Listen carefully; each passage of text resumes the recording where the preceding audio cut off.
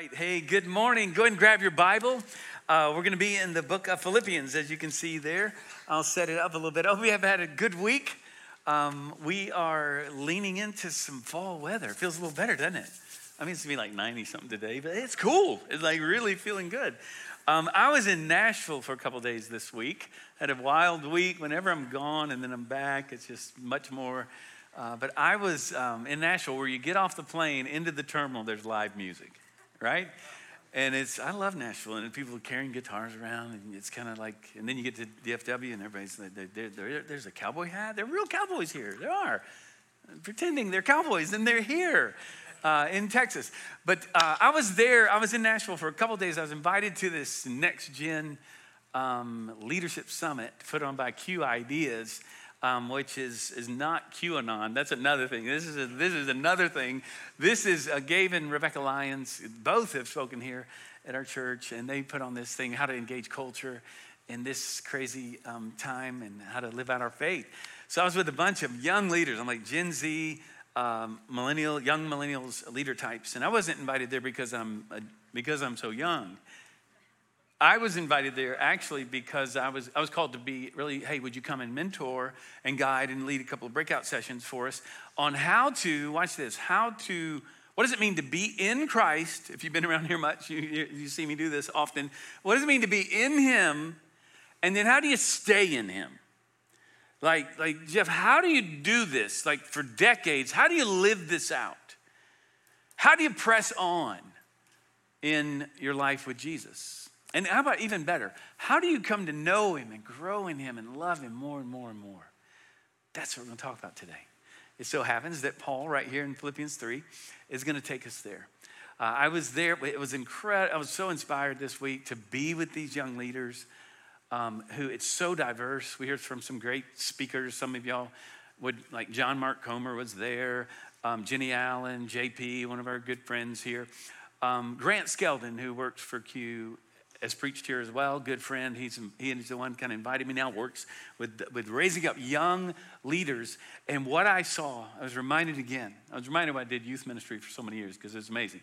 But this generation is diverse. You know this, right?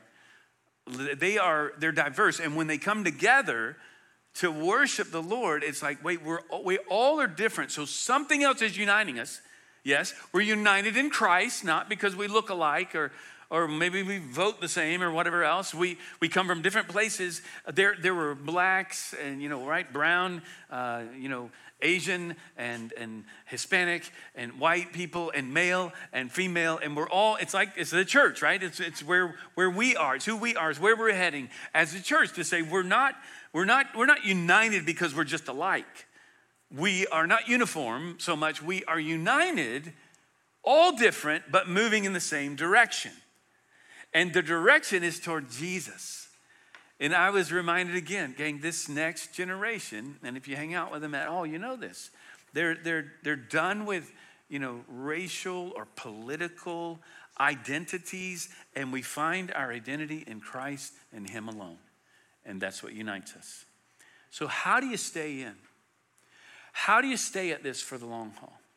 Because if you're like me, you may have had a tough week along the way. Maybe you're in a difficult season. Maybe you're really like, oh. And so many people nowadays, here's what's happening. I'm going to address this today. A lot of people are entering in, there's a trend to deconstruct our faith now. And there's some positive deconstruction that needs to take place, okay? It's not Jesus, let's get rid of it. But not many are entering back into reconstruction to say, let's press forward. There are a lot of people, and you probably know some, who used to walk with Jesus, used to proclaim Him as Christ and Lord, or got baptized or whatever else. Now they're not. And a lot of people are stepping away. I think post-pandemic here, people are stepping away from a lot of things. I mean, it has changed life as we know it in so many ways. We said it would happen, and we're seeing it. But many people are moving from doubt to deconstruction to denouncing their faith altogether.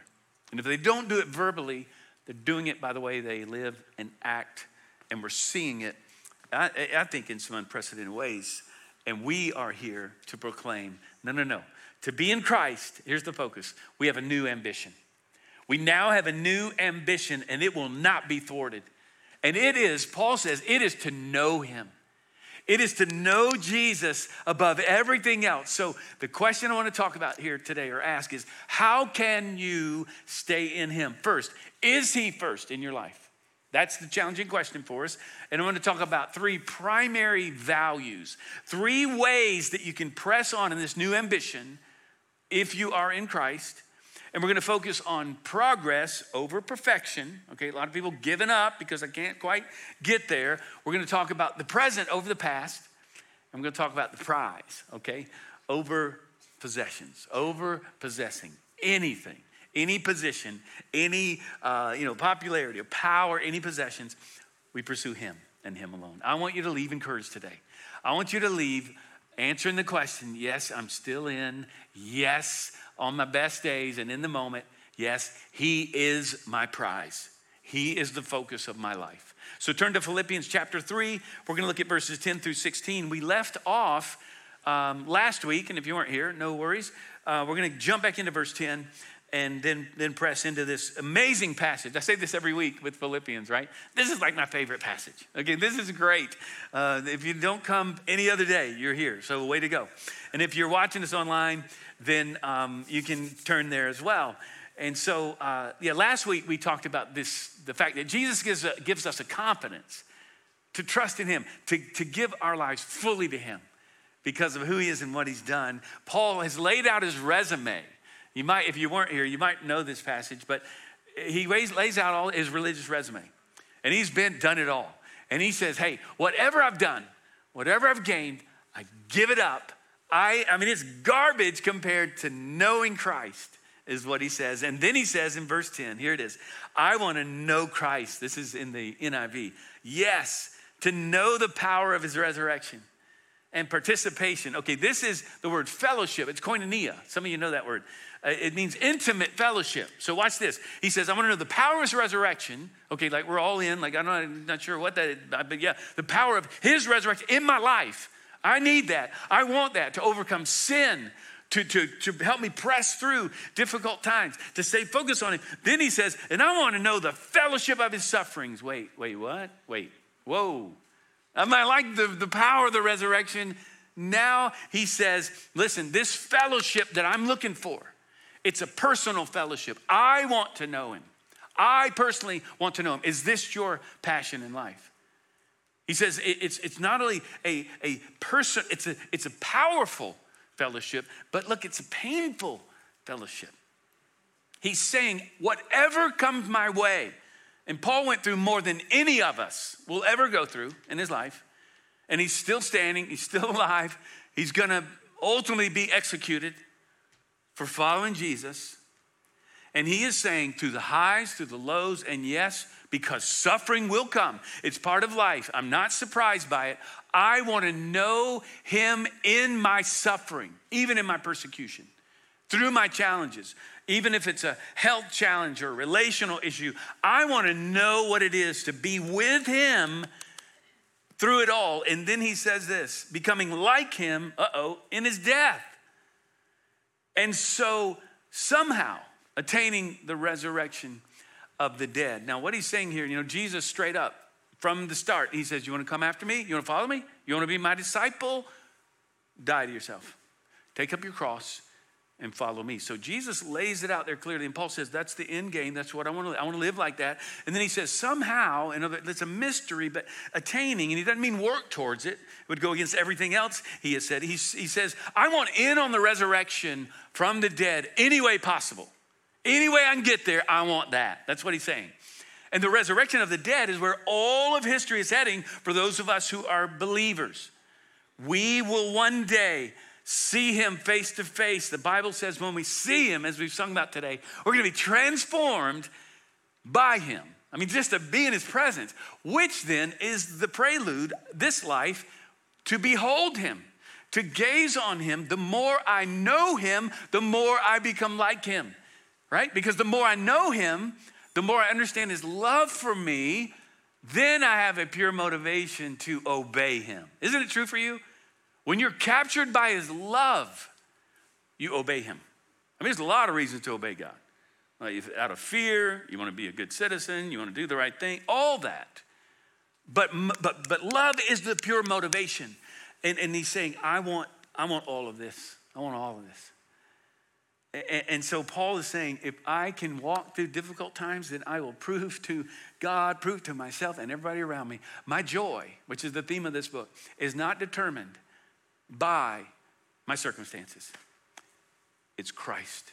He is my joy. He is my focus. He is my prize. And he is the one I'm pursuing with my life. Now, if you've been here much, I have referenced this often because it changed my life at the time. I was in college when I was reading, and still do, on and off periodically, My Utmost for His Highest. Anybody? Oswald Chambers, classic. It's a classic devotional.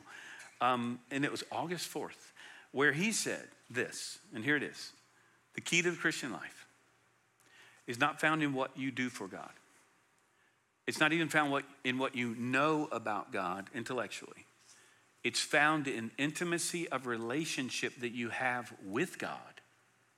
And then the qualities, watch this, and characteristics, the character traits that are born out of that one relationship. That's the Christian life. And then he goes on to say this. That's the one thing he's called us to. And it's the one thing that will constantly be under attack in your life. Have you figured that out yet? Because that is the Christian life. It's the one thing. It's to focus in on him. And if I were to ask you, is Christ the one thing? Is he the ultimate supreme pursuit of your life? And is that played out every single day in your life? Do people know that about you? And in the safety of this place, we've been singing to the Lord. You're hearing the preacher preach the word. And you're probably like, Jeff, yes, that's what I want. I want that to be true of me. But I've got a long way to go. Well, you're in good company. Because look at verse 12. Not that I have already obtained all this, or have already arrived at my goal, but I press on to take hold of that for which Christ Jesus took hold of me. Paul's saying, I've not arrived. This Christ-like life is not a moment to achieve, friends. It is a goal to pursue all of your life.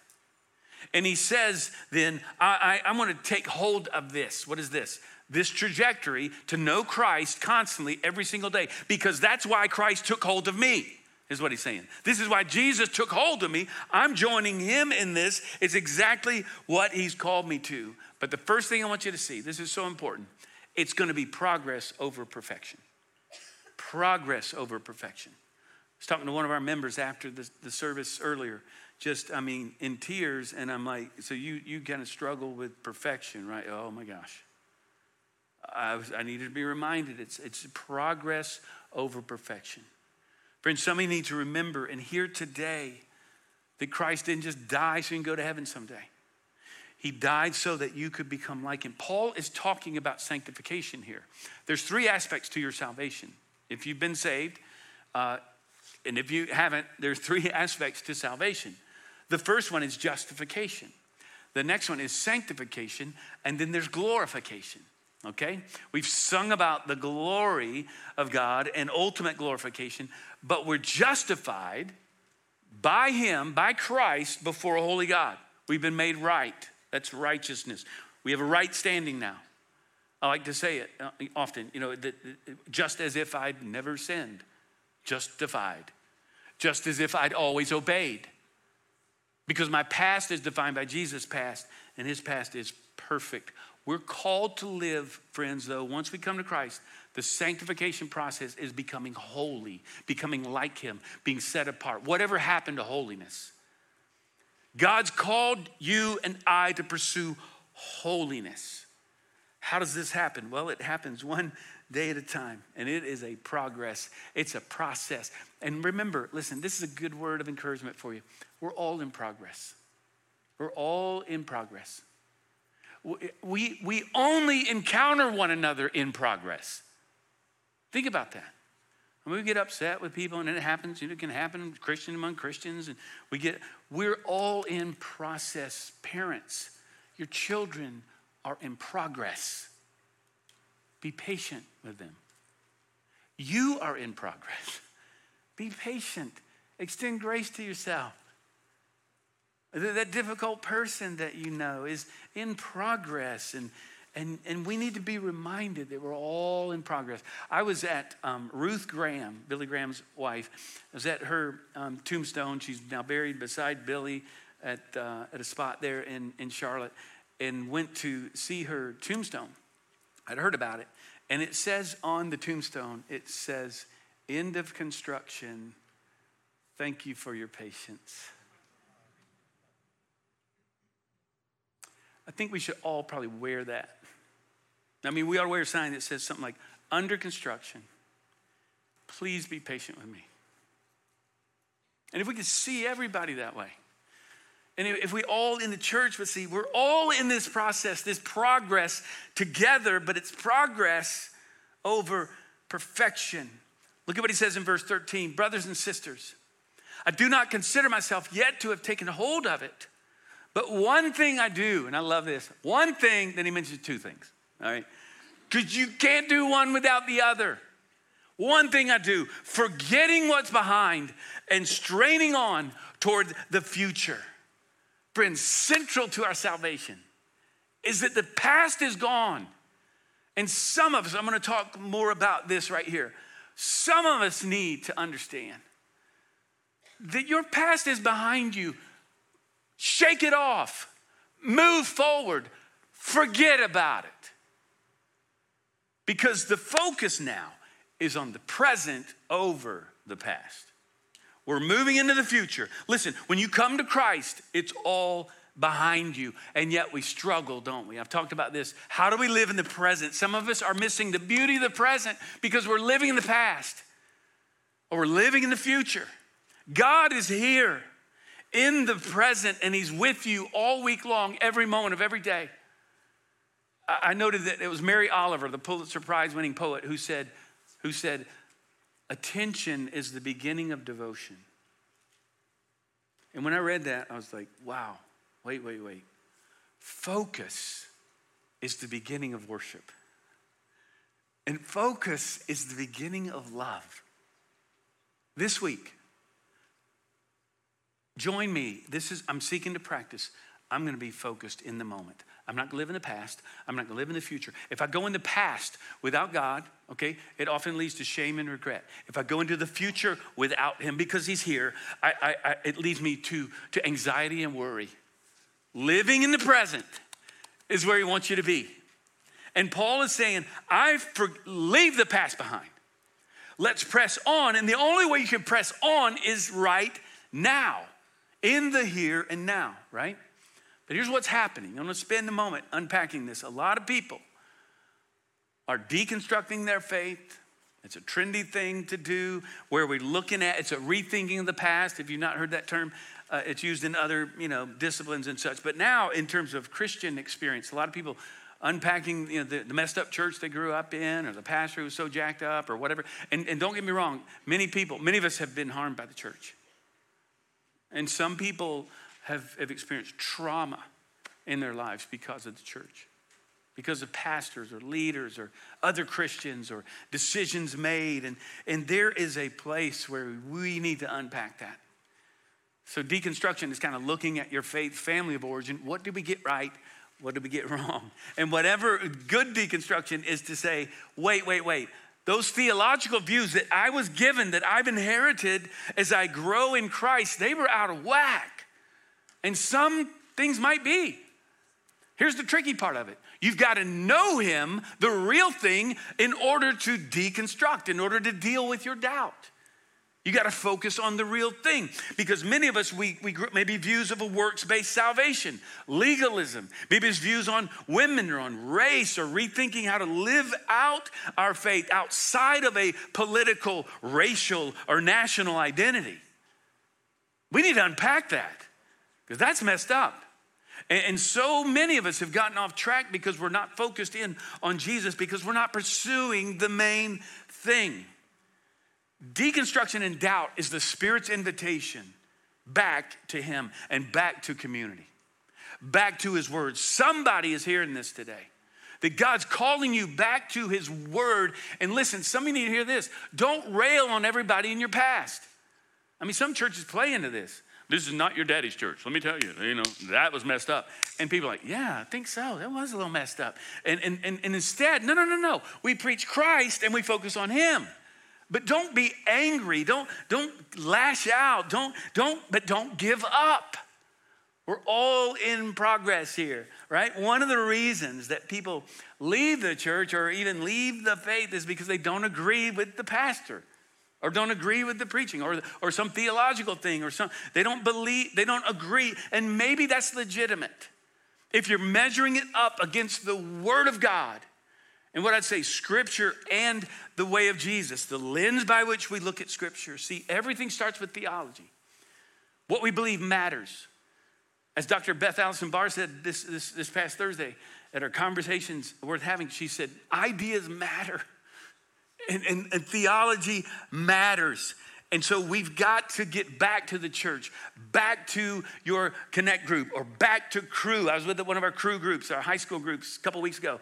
Back to saying, let's process this together. There's bad theology and that needs to be replaced by what is true.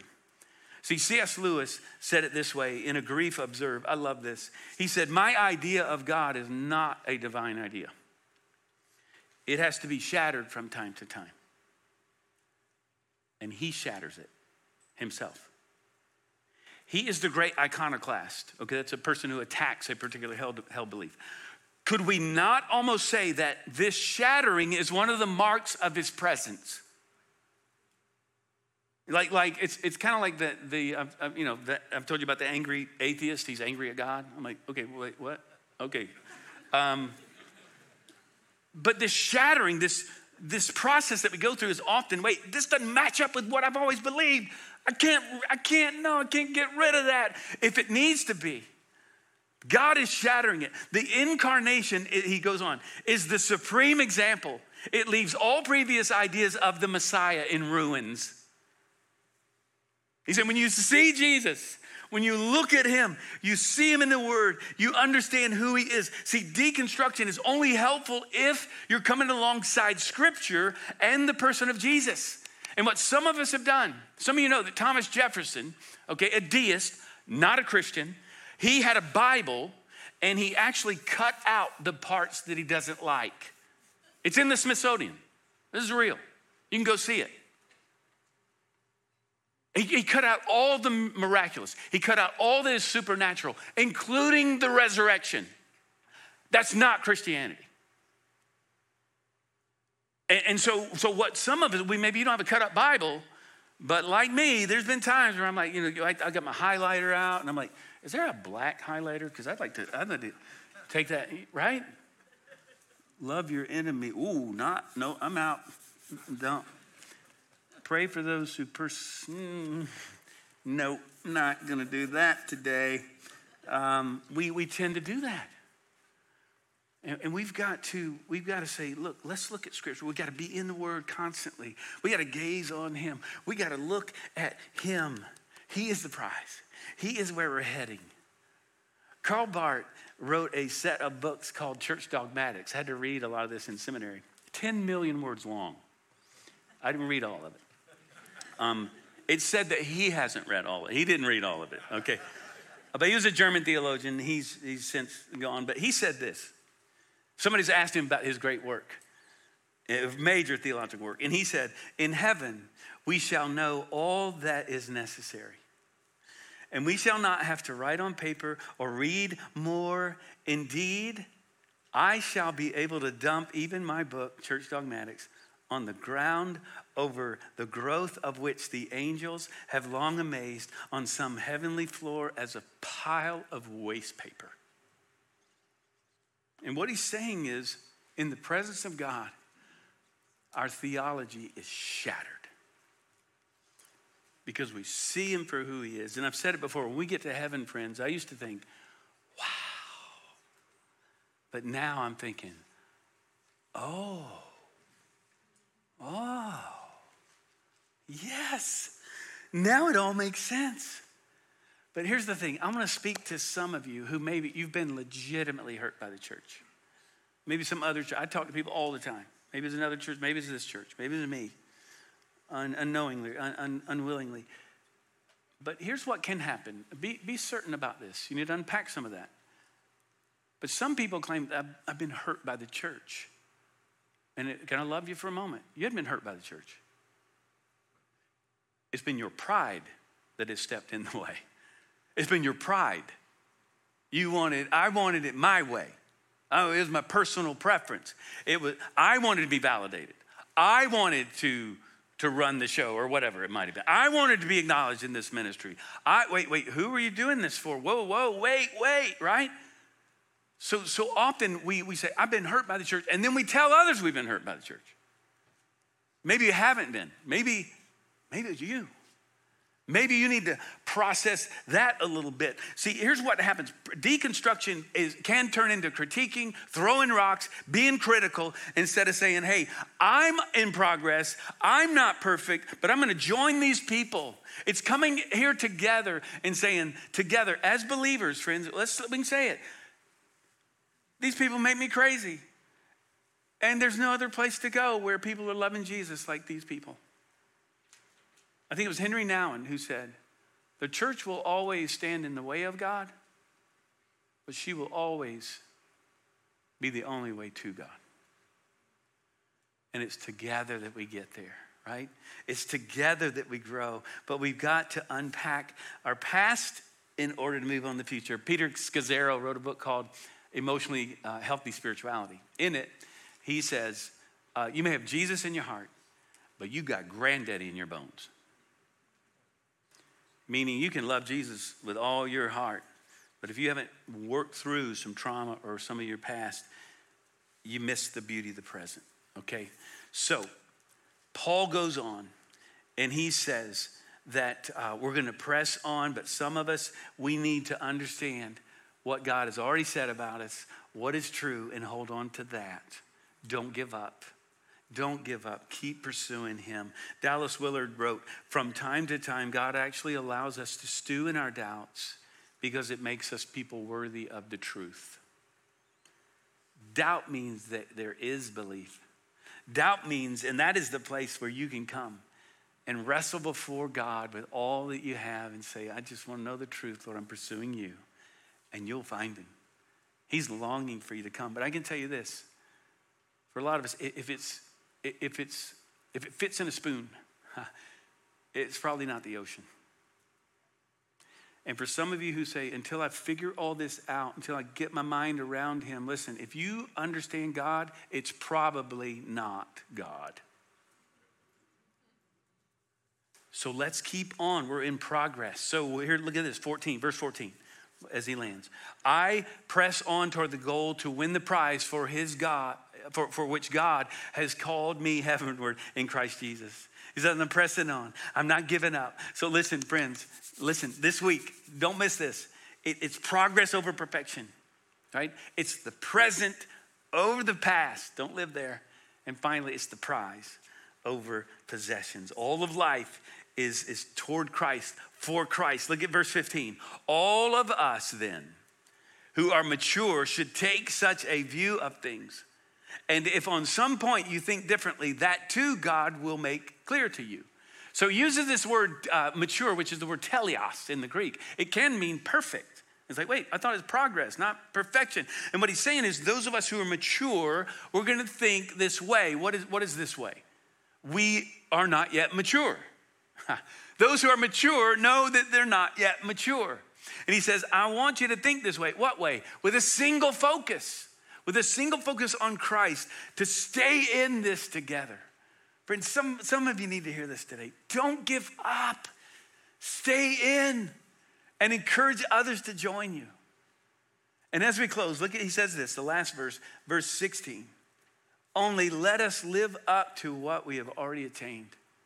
He's saying, don't go back. Don't go back. Let's stay the course. Do not look back. Keep pressing on. Let's build on where we are. You might say, man, I wish I was so much further. And those of you who are older, like, dang, I thought I'd be further than I am. I wouldn't be wrestling with this anymore. Don't give up. Continue to press on. The Christian life is so much more than just becoming what I'm not. Watch this. This is wild. It's becoming who I already am in him.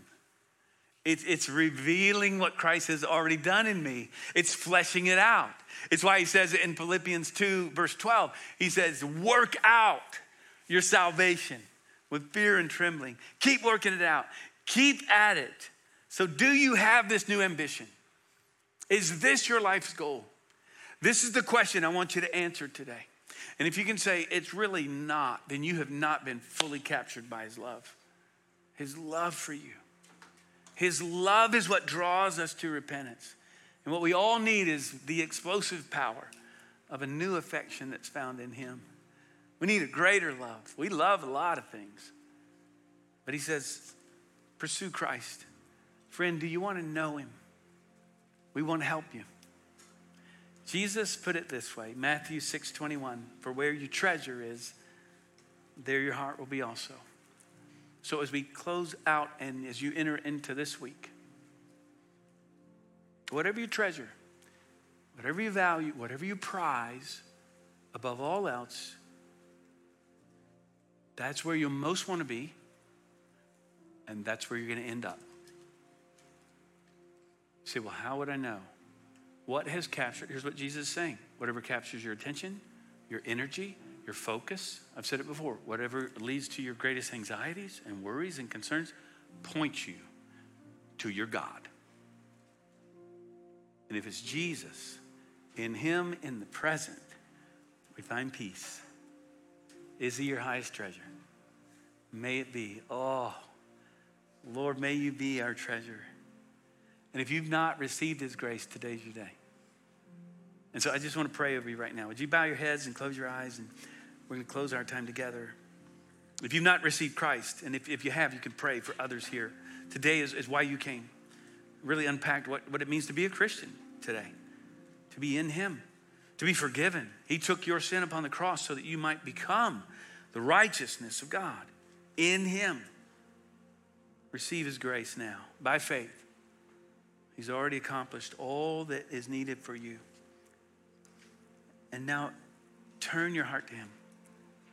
And all of us now, as we focus on this week, progress over perfection, we're going to focus on the present over the past.